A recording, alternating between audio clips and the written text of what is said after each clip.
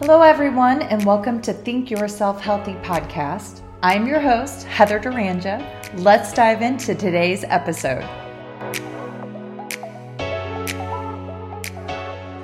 Hello, everybody. On today's episode of Think Yourself Healthy, we have special guest, Jessica McGuire. Jessica treated patients as a physiotherapist for over 13 years. Her passion for health led to a degree in health science, and she then went on to complete a master's of physiotherapy. Her specialty now is teaching on the vagus nerve and nervous system through the Vagus Nerve Masterclass program and workshops. They demonstrate how stress-related illness, such as anxiety, depression, gut disorders, autoimmune issues, and chronic pain, can rise from dysregulation after chronic or traumatic stress. Well, Jess, I am so excited to have you here today to talk about this. This is one of my absolute favorite topics. As a registered dietitian, you know, when it comes to digestion and understanding how the nervous system plays a role in how trauma contributes to our nervous system regulation, it really makes a lot of sense why so many individuals are suffering with digestive distress and autoimmune disease. So I'm really excited to have an opportunity today to chat with you and dive deeper into this very, very important concept that needs to be addressed. And unfortunately, in our Western medicine, it's not something that is even more often than less even discussed by your doctor. So thank you for being with us today. Oh, thank you so much for having me, Heather. I'm really excited to be here. I am so excited. So I'm just going to share a little story with you, and then we're going to dive into this concept. Okay. As a young girl, I grew up in a pretty dysfunctional home environment. There was lots and lots of chaos. And whenever it was time to eat meals, I would always have no appetite. When I did try to eat, I would have lots and lots of pains in my stomach. And so I would complain to my mom and dad, and they would take me to the doctor. And then the doctor would say, "We can't find anything wrong with her. It's all in her head." And so at about 11 years old, they started medicating me for depression and anxiety because it was in my head. I wasn't really having these issues. So for me, this is where, number one, I learned to not trust authority figures. And secondly, I no longer could trust myself because I was being gaslit about the real symptoms that I was experiencing. I was confused. I didn't know what was real and what was not real. So talk to me a little bit about this. Is this something you see that's pretty common? Yes. Well, I think gut pain is very common now for sure for so many people, and definitely that link with stress. And I would say there's a high proportion of people that turn up to seek medical help and have pain, but there's no explanation for what's going on. And we can certainly understand this from looking at anxiety and the way it changes gut motility so closely, and that connection from the brain via the vagus nerve down to the gut, so that, you know, if there is anxiety, blood will move away. It saddens me to hear that people are told that it's all in their head. Working as a physiotherapist, the message also was told to patients. So it's still going on a little bit, although I have a lot more faith now in modern pain science of what we're seeing coming through, and that paradigm that we can't separate the brain and the body, or what we might look at as things that influence us can be top down, from our brain down to our body, bottom up. So we know now the gut isn't impacting on the brain, but also really importantly, outside in. So our relationships, people around us, what's going on. So yes, it is something that we certainly see a lot of. And I certainly saw that with patients who had persistent pain. Mm-hmm. I think there's a percentage of people that don't improve with normal treatments like manual therapy, stretching, those sorts of things. And those people are let down by the medical system. because we say, well, if I'm using these modalities and you're not getting better, there must be something wrong with you. So this is definitely something I saw with chronic lower back pain and the messaging we were sending to patients that I was really disappointed by. I was seeing that people weren't getting better. They were falling through the cracks. It was harder for them to work, to support themselves. They were really suffering. And we were sending messages that is, there's something wrong with you. So thankfully that's changing. Yeah, I think this is actually a really big conversation that can be had around pain and the way that our systems tend to approach it. I myself specialize working with individuals whom are in mental health and substance abuse recovery. And so more often than less, what I hear patients say over and over and over again is it started with an injury. I had an injury. The injury led to pain. They put me on these medications to manage the pain, and then they became addicted. And so we have a significant opiate crisis. You know, this is beyond just the US. It's really worldwide. It's not isolated just to the US, but it's a massive, massive problem in the United States. And this seems to be the only solution is for pain management is, you know, with the use of pharmaceutical medications. So for myself, I really try to make it more of an educational conversation around managing inflammation to help reduce the pain. So can you talk to the audience a little bit about what are other options outside of pharmacological agents to manage pain? What are the contributors and how the nervous system is playing a role in all of that messaging that contributes to the significance of their pain response? Yeah, sure. I'd love to. As I mentioned before, that model where we look at top down, bottom up, outside in, or what is a really nice model to use is to understand looking through this lens of biopsychosocial factors. So it's a very long, clunky word, but it basically is inviting us when things are chronic and persistent. We know they're not getting better with short conventional treatments. This is when it's chronic. And this can be whether this is somebody experiencing physical pain or emotional pain. We need to look at all those factors. So yes, biologically, there may have been an injury, there may be inflammation, genetic components, that sort of thing. But really to look also at those top-down factors or the psychological factors. So a study showed that with chronic lower back pain that wasn't getting better, the number one factor that determined the time it took for somebody to get better was the belief they had around what was wrong with them. So that's way more powerful than what's going on necessarily from a tissue point of view. And what we're talking about here is when the tissue gets better or is past that healing time, but the pain persists. And this is why I love education so much too, Heather, is that it helps us to see things like tissue, well, pain doesn't always equal tissue damage. So we can have, of course, we touch something hot, we'll pull away, we'll feel the pain before there might be damage. So when we look at helping people getting out of this trap of pain, we need to look at what are we believing about it? And where did that belief come from? So imaging, where we take MRIs and look at things, can be really useful for some conditions. But for some things, it's not so helpful and can actually increase fear. So when there's fear, that will increase pain because it's going to produce a greater pain response or light up more areas in the brain.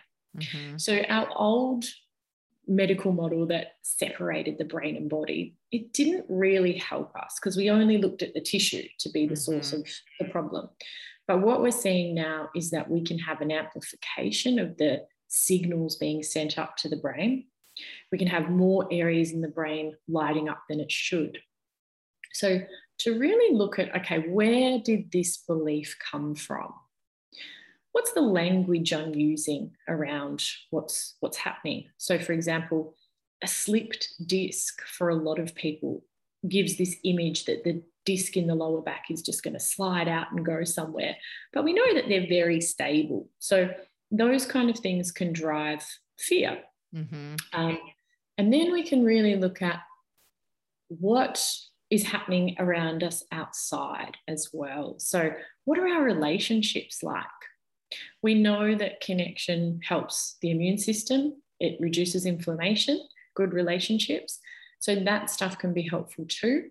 And then we can look at how over time we can increase our capacity to do things like walking or extra exercise or things like that, where we may have been, that may have been diminished. And this is true also in terms of stress. You know, we are going to experience stress if we live in this human body. That's not a bad thing. You know, that's okay.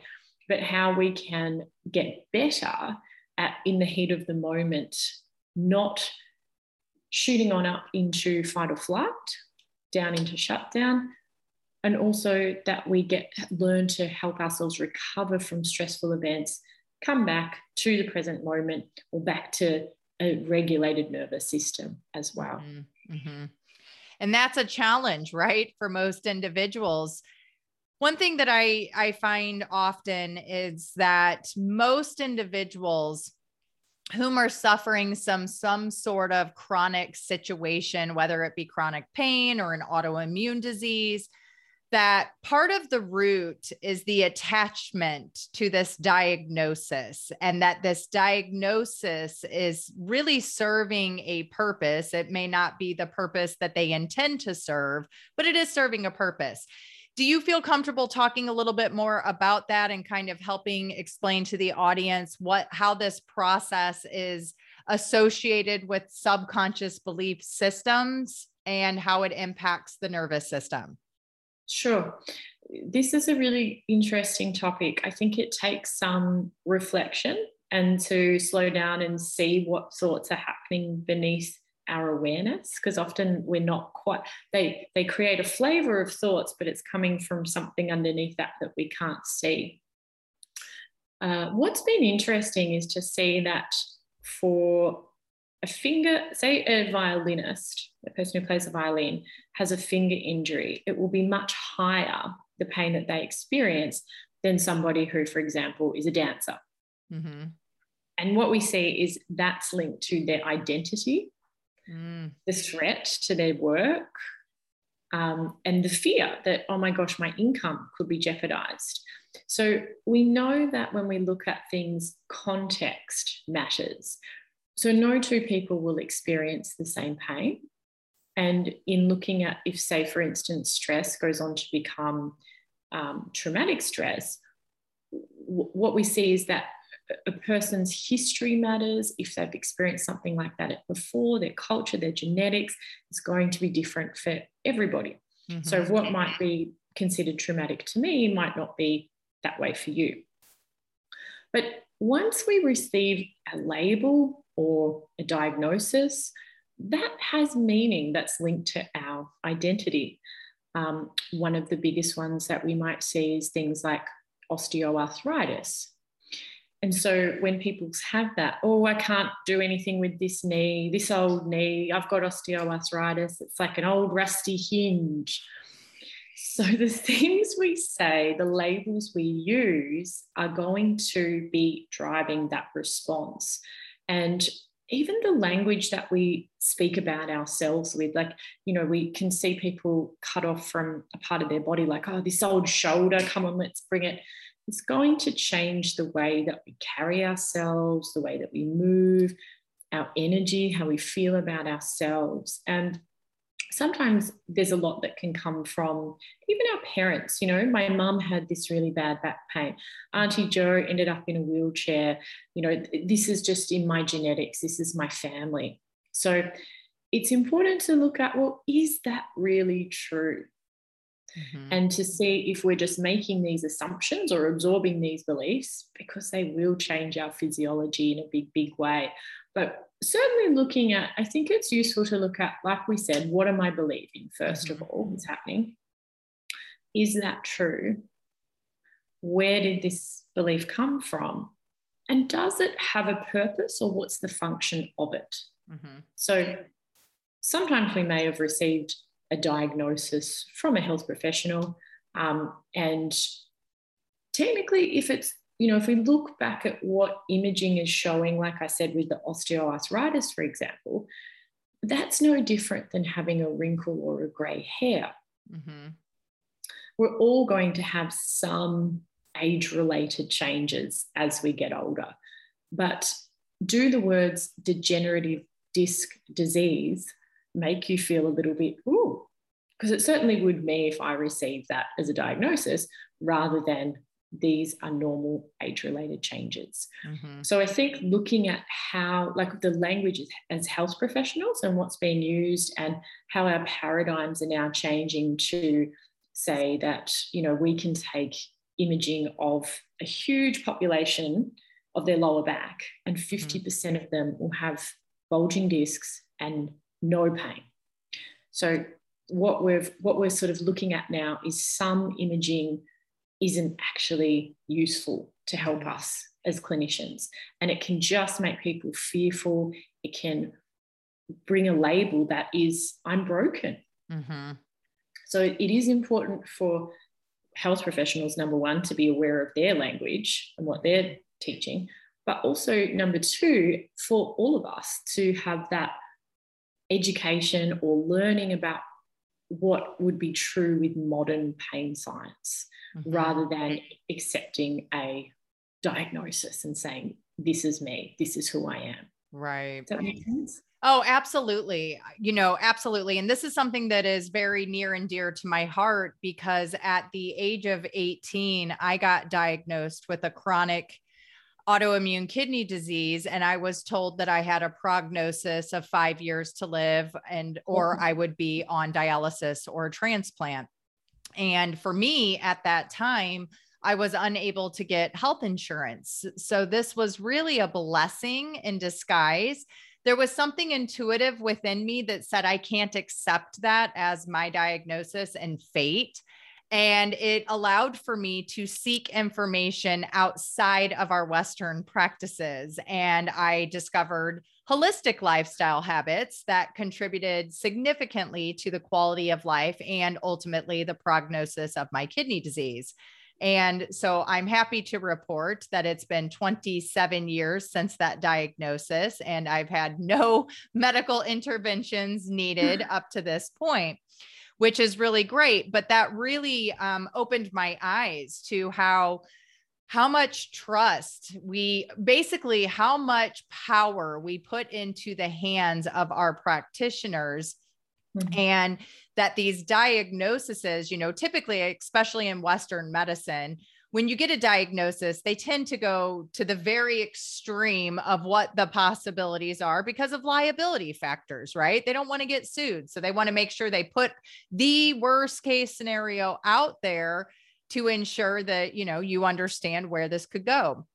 But most people just attach to this diagnosis and then literally manifest those circumstances into their lives. I had a client who came to me when I want to say she was maybe 60, 61. She was diagnosed with MS at the age of 25. And as a result of that, she literally made life choices based off of this diagnosis, based on what the prognosis was supposed to yield. So at 61, she comes to me, she tells me, I can't even stand without having assistance for more than 2 minutes at a time. She was almost to the point where she was going to have to be wheelchair bound. And so as we started making changes with her lifestyle habits and really working on the mindset around the diagnosis, within 1 year, she joined me on a 5-mile hike that was supposed to be like easy level. And I was like shocked when we get there, and it was not easy. It was like uphill and rocky and all of this stuff. And she was so proud of herself. And then recently she had emailed me letting me know that weekly, she rides her bike over 50 miles at a time. And she's like, Heather, it's amazing. At 63, 64 years old, I never imagined that I would be living more life than I did at the age of 25. So anything is possible if we choose to give ourselves permission to think beyond just that diagnosis and prognosis. So talk to me and tell me, or tell the audience, what are some of the amazing things that you've experienced as a practitioner with individuals being able to overcome these diagnoses and prognoses based on approaching it from a mindset and language perspective? Sure. So I would look at this mostly as people who were experiencing the chronic pain that had been disabling. Mm-hmm. So it might be, say, a woman who has a really stressful time because she needs to move house and move to a new town, find a new job. And let's say, for example, she is packing up her house and the repetitive bending forwards, she gets a sprain to a lower back, or a strain to a lower back. And then she has a lot of fear around this. She may have a lack of support. And over time, it drives up and ramps up and ramps up. Now, she's not sleeping. She's really worried about her job and if she'll be able to start. And let's say she's a single mother, so there's not help around. Mm-hmm. And over months and months of experiencing very distressing symptoms, and she's anxious and she's not sleeping, she may try these treatments, but it's like putting a Band-Aid on the outside because it's not getting to what's really driving it, which she thinks her back is broken. Mm-hmm. So that's the fear, oh my God, my back is just never going to get better. It's going to be like this forever. I'll go broke. I won't be able to support my family. And so once we can explain to people that your back's not broken, it's very sensitized. Now, there are some cases where people get significant injuries, mm-hmm. that are not going to respond to language like this, like they may need rest. If we were to say somebody fractured a vertebrae, that would be highly painful. But that's a small minority of cases. Once somebody has the belief, okay, my back's not broken, then the movement patterns will change. So let's say they're just so tensed up and so wound up that laying on their back, they don't even want to bring their knees in towards their chest. So once that happens, then the nervous system allows things just to come down a bit, and then they can move, and then they can start to bend forward, which is something that people often avoid when they have lower back pain. But being able to return to work, being able to be a parent, sleep, all those things are huge. But a lot of the time it's getting to what's the belief, mm-hmm. For those chronic things that, like specifically things where we know it's not necessarily in the case of the lower back, it's not necessarily something that's sinister, because of course we still need to get that examined, and that's not what we'd say is to ignore it or not get a proper assessment. Right. But when it's ongoing, and as we said, it ties in with beliefs and identity and all those things. So when someone can see, okay, I'm not broken, it's not going to be like this forever, then there's an immediate sense of, oh, okay, then sleep can improve, then exercise can start again. So for this woman, she could start going out for walks, and then she connected with people in her area.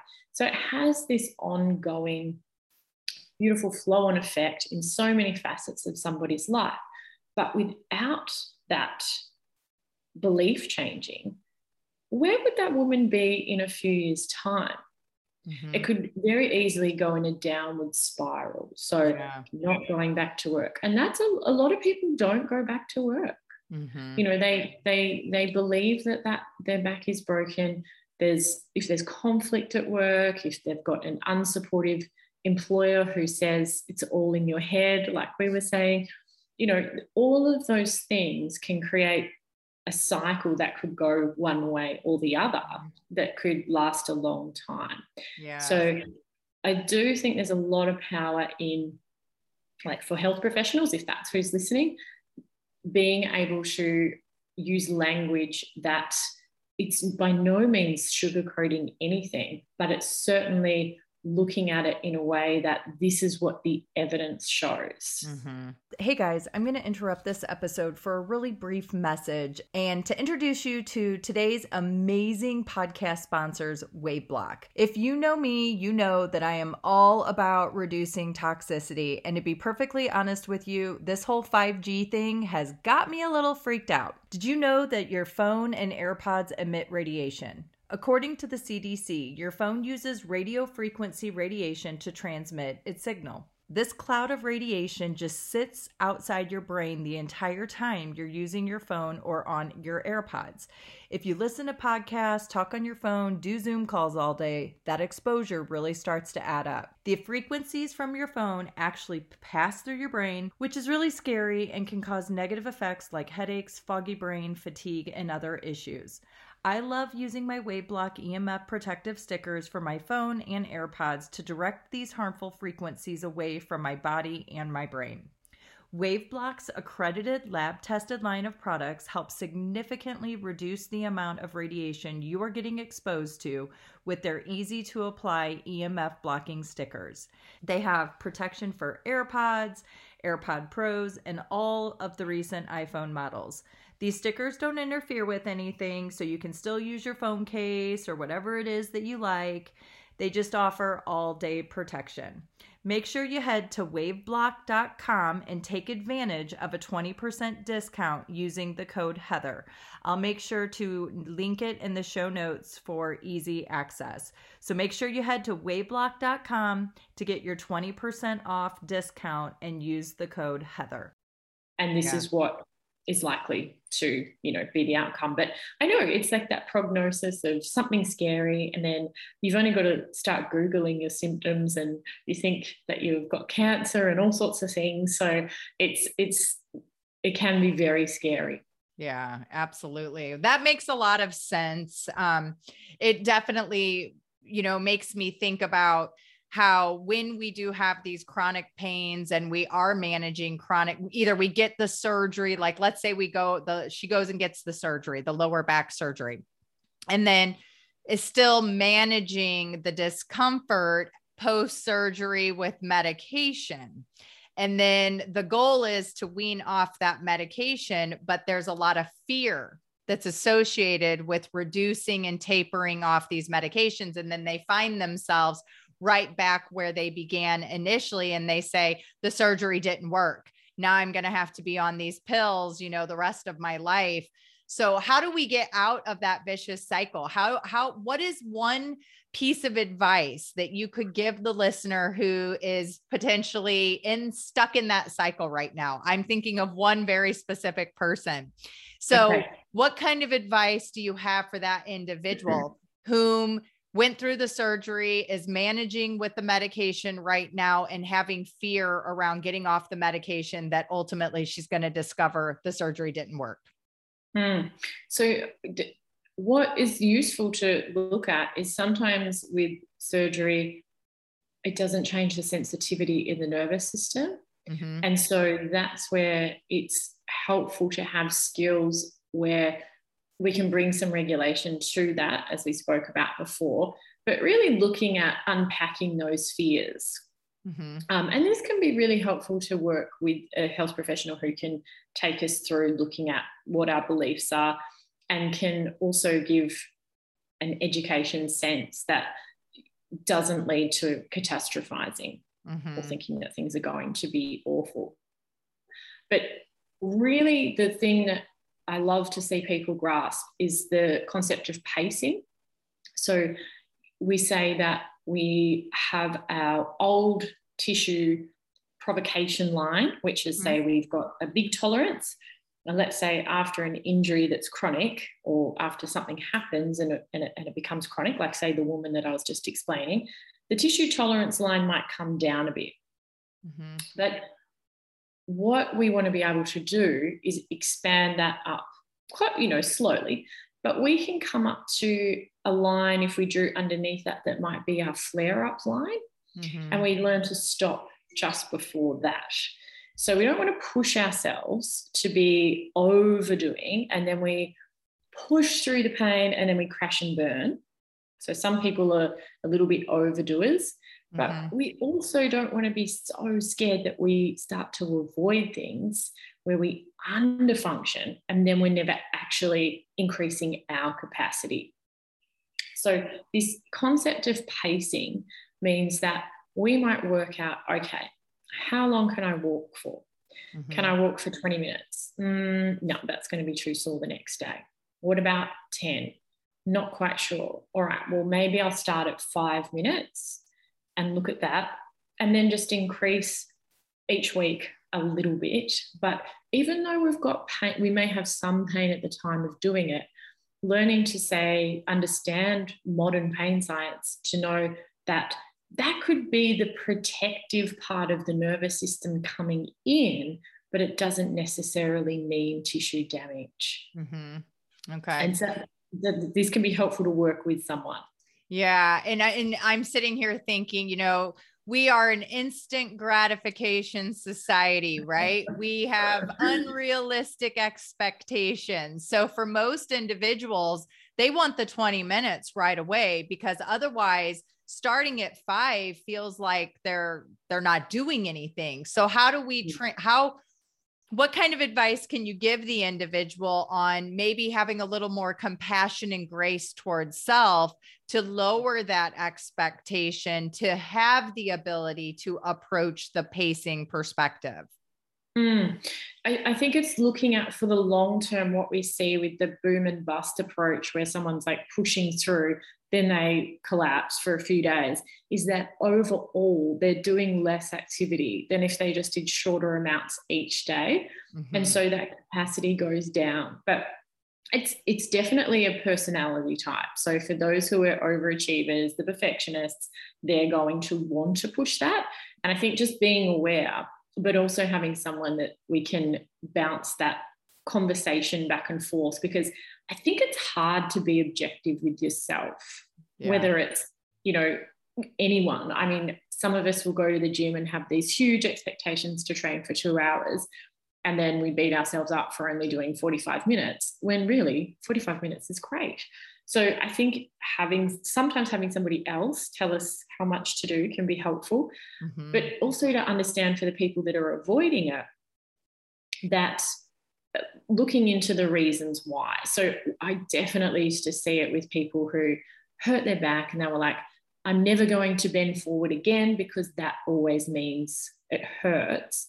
And then so it's like walking around with a clenched fist and trying to move that way. But if the person just relaxed, that's often improved. But these beliefs can come from when we see, I don't know if you ever remember those models that there used to be lower back spine models, and there'd be the little discs in between that look like collagen-y type stuff. And then they'd have this red thing in them that looked like, that's pain, that's scary. And I remember that before, the language used to be, so when you bend forward, the disc can just pop out the back. I mean, how scary is that for somebody? But it doesn't even resemble, how it is. What we know, they're very solid structures, and they're not like this jelly type thing. They're very solid, and those models were only made to show where the disc was, but it's not actually a reflection. But if I'm picturing that in my mind every time I bend forwards, that is going to make me brace. It's going to make me hold my breath. It's going to increase anxiety. So that's what we've really got to help people with as health professionals. But also, if you are in that situation and, maybe there is a diagnosis of something that limits you, totally understand that. But looking where, if we know the tissue, or we know the pain, or we know that, say, with something like MS, which is very interesting because we have cycles with MS where we can regress, so we can do more. It's learning that all those factors of what we're believing, what we're thinking about it will be influencing it in a big way. And I think understanding for ourselves, are we an over functioner or an under functioner? Because that can be with stress too, right? Like some people who get stressed, they tend to be like, I need to do everything quick. I can't sit still. And some people get stressed and they just lay on the couch and like, I can't do anything. I feel so flat. So learning that about ourselves is really useful. Yeah, absolutely. And you're bringing awareness to myself on some of the stories and beliefs that I have within my own physical body around movement. I have a lot of resistance with practicing more regularly in terms of stretching and yoga type of activities. And it's because I'm constantly telling myself and have told myself a story since early childhood when I had a PE teacher tell me I wasn't limber, that, oh, I'm just, I'm not flexible. I'm not flexible. It's hard for me. I can't do it. So this is definitely bringing some awareness around the language that I'm using with myself and the resistance that I'm having to getting back into a more normalized practice. So I appreciate the conversation. That is such a good example, actually. The coaching one around, there's lots of coaches who would say things like, you just need to harden up, or like, you're not flexible, you're not this, you're not that. And kids' brains, I mean, sponges, it'll go in and it will stay there. I love that. And that kind of I want to segue to this topic that I'm just dying to talk to you about. And it's associated with how our nervous system regulation as a child affects how we, cope with stress as an adult. And I am 100% convinced that as a child, my nervous system response was trained in the womb based off of what was going on in my mother's life, the neurochemicals and hormones that she was releasing, and how that programmed my own baseline state of survival. So is this something that you're open to talking about? I would love to. This is one of my favorite topics. Oh, yay. It's useful to look at the vagus nerve in understanding this. And the vagus nerve isn't one nerve, it's many connections, but one of the most important one for regulating our nervous system is the part of the vagus nerve called the vagal brake. So it's running from the brainstem down to the sinoatrial node of the heart, which is just a fancy word for the pacemaker. Okay. And it's more recently evolved. So that allowed us as humans to slow ourselves down and to connect, work together, work collaboratively. And those who cooperated were the ones who survived. So we switched from that very fight-flight response into working together. So this branch is forming still when we are in utero. Particularly what it is the myelin, which you would understand working with people with MS. But for anyone who doesn't know, it's just the coating around the nerve. So that's forming when we're in the womb, and most of it through till our younger years, the first few years. But there's science to show that its formation happens through to our teenage years. And the way that it really forms is through our social bonds, so our connections with our caregivers. And we don't have a capacity for self-regulation early in life. We rely on co-regulation from parents, early caregivers. And that doesn't mean they need to be perfect all of the time. I think we probably are swinging a lot to, my parents didn't do this, So we probably just need to be mindful that most of the time, or even some studies show half the time, as long as they are connecting with us and repairing when we're upset, our nervous systems can be healthy. So with the co-regulation, that is like, say you're a little girl and you go up to pat a big dog and it knocks you over and you're really upset. So you run to your parent and they literally calm your nerves and say they then take you over to pat the dog's in a way that's safe. You don't get knocked over. What you learn in the lower centers of your brain is that, well, lots of things there. Number one, you're going to be soothed when you're upset. You're going to have a sense of that regulation coming in, healthy forming of the vagus nerve. Storing in the implicit memory, which is the system deep down. It's not like recalling a memory, but it's like knowing how to do something automatically, like riding a bike. That implicit memory would get stored that dogs are okay, I can cope under stress, I know what to do, I've got resources. But let's say the same situation happens and you go to your parent and they don't give you that co-regulation, then that child needs to fall back onto either a fight or flight response to deal with it or a shutdown.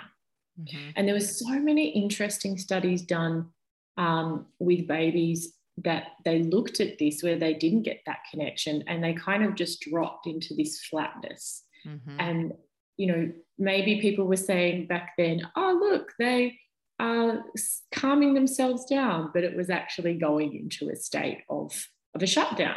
Mm-hmm. So we know that babies and toddlers are really dependent on that co-regulation to form their own inner self-regulation later on in life. Mm.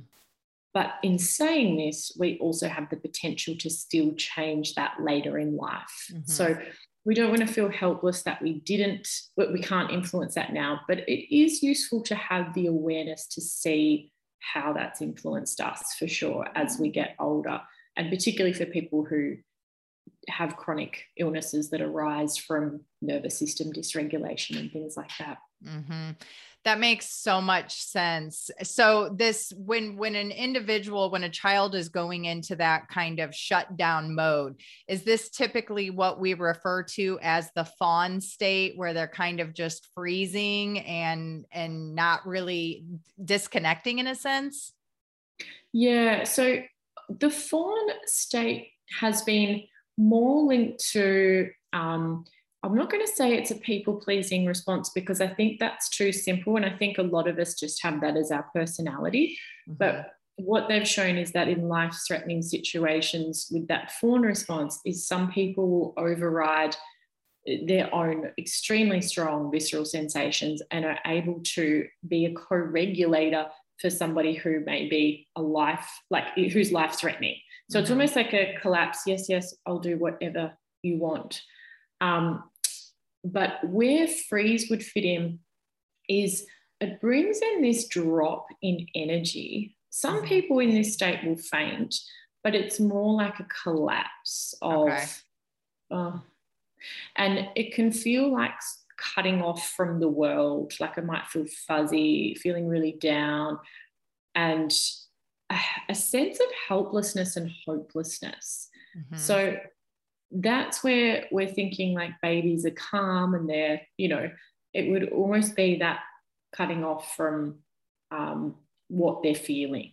So it is actually a form of psychological protection for when we're really distressed. And I think this is why the controlled crying method will be out soon, because leaving babies to cry it out who are obviously distressed, and then they will fall back onto that state last. So we tend to go, our first line of defense is like that fawning. So we might negotiate with someone, we might cry out for help, we use our tools for connection. Then we go into fight or flight as our next line of defense. And then if that doesn't work, we can shut down. So we see it with animals playing dead and that type of thing, where people think they're just pretending, but it really is it's a collapse for psychological and physical protection too. Interesting. Very insightful. That is very interesting. Do you feel that we have the ability to become addicted to our nervous system response? Is that a possibility? It's a good question. I don't think so, because the process of neuroception, which is how we detect if people, places, and environments are life-threatening, dangerous or safe, it's happening in the survival brain, which is low down and it's outside of our conscious awareness. So, not to say that addiction is purely happening in the cognitive centers of the brain, because there's a lot of things that contribute to addiction, but we move between states, like the survival brain. We move between those different states that I just explained without conscious awareness. So, let's say, for example, I'm driving along and somebody swerves onto my side of the road. I could immediately move into fight or flight, and that saves my life. So it's almost reflexive. It's not like it actually goes up to the higher centers of the brain right away. It stays down in the lower centers. But what does happen is that, where I spoke about implicit memory before with the girl with the dog, so she learnt that she was safe, but let's say what she would have stored in her memory without co-regulation is perhaps that dogs are unsafe, and she got a phobia whenever she saw dogs when she was older, but maybe she didn't know why. So imagine that. Yeah, so she's walking along and she feels a heart rate go, and she's like, oh, I don't want to be near it, but she might not remember it. So some things that happen in our life, they can be pre-verbal and we'll feel strong sensations and we're not sure why. So I would look more at, it's not addictive, but it's always adapting based on what we experience. So it's always learning. And I saw this from a physiotherapist working with people, say, who'd had a stroke, or say, for instance, anything where we're retraining the body in movement, it's in lower centers of the brain. Well, that's also the same with our nervous system responses, with our posture. We don't sort of always think about it. It just comes up. But in saying this as well, what we've said before is our beliefs are going to influence that too. So our stories about, we might have felt a strong visceral sense of that fight or flight energy, which then creates the story of, I can't trust people. So that story can stay, but it's probably being driven by a nervous system state. But we can unpack those stories and change our nervous system states. But what is most successful is bottom-up tools, where we work into the body, which changes the brain to come into a regulation. And can you give some examples of what those bottom-up tools are that people can utilize to help do this retraining? Sure. The number one thing I would suggest for people is connection with someone who is in a grounded state. Okay. So our body will, in unconscious ways, I will be taking in your posture, your gestures, the tone of your voice, and the expression on your face. And I will eventually mirror that and change my internal state. So we talk so much about codependency and being able to, be strong enough to do things on our own. Like, we have quite an individual focus, but really in times of distress, it's other people being there and another person who's grounded. So I didn't really understand this early on when I was a physiotherapist, that me being grounded and offering that for someone to come in and be around that is a medicine in itself. But it's not necessarily that with co-regulation we need to have this big story and talk about everything. It could be just going for a walk with somebody, or it could be cooking, or it could be in some way engaging with the environment. But that would be the one thing that I would say in either that state of fight or flight, or where we've moved into shutdown, that will help us the most.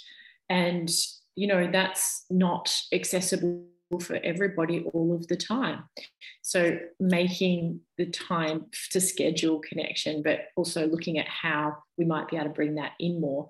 I think volunteering with something that we feel meaning behind is a really great way to do that, because we connect with others, we're contributing to our community, so that's even going further, and we're doing meaningful work.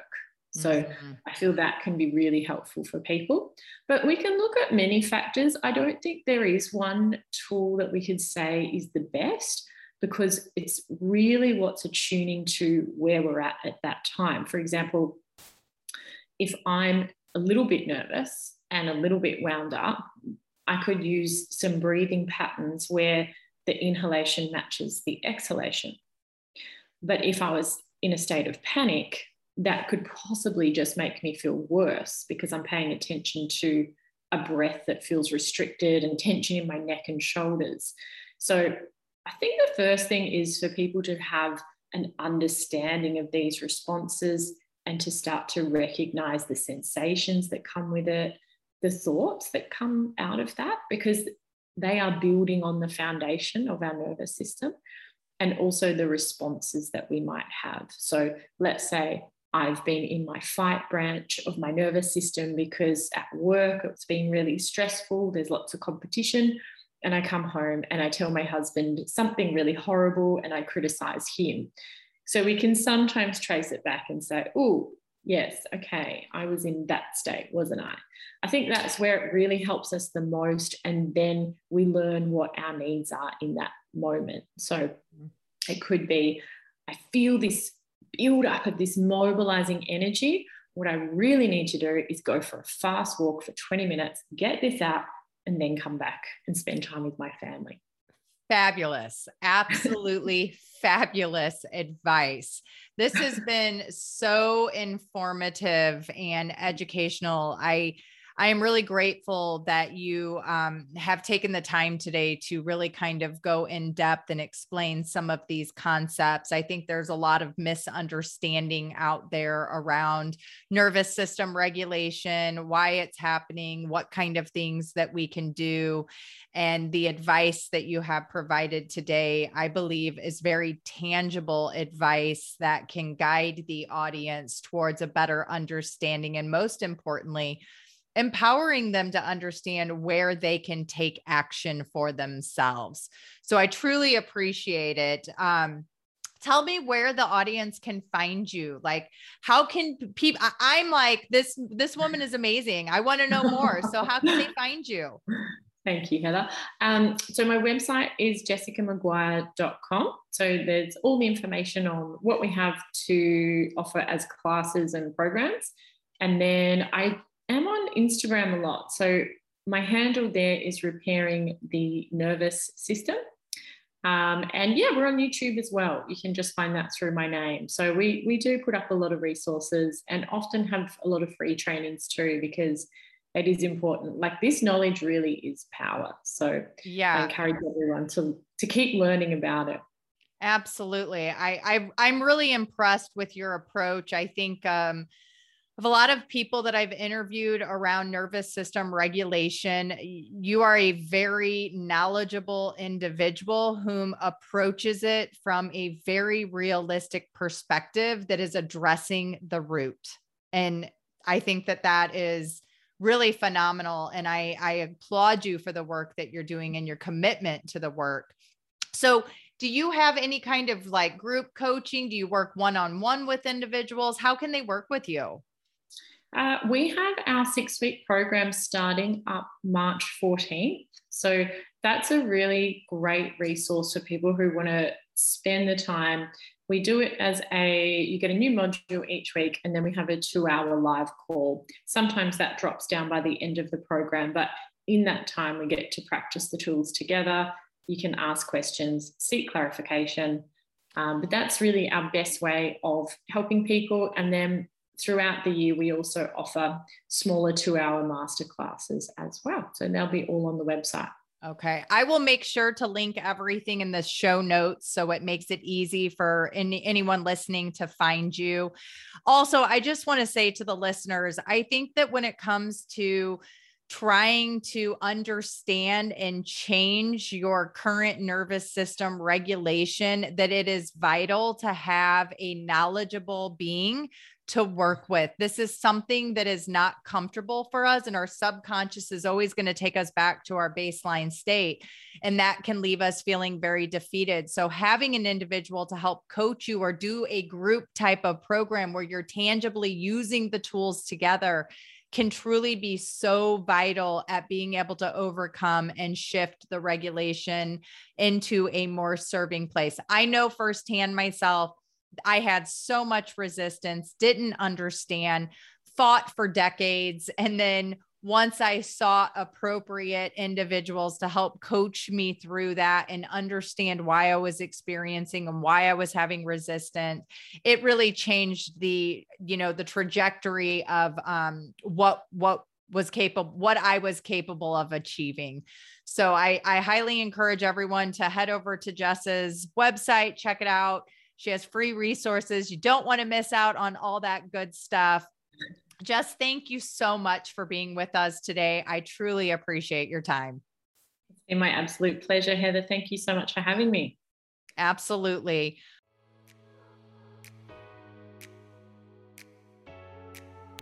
Thanks for joining us on the Think Yourself Healthy podcast.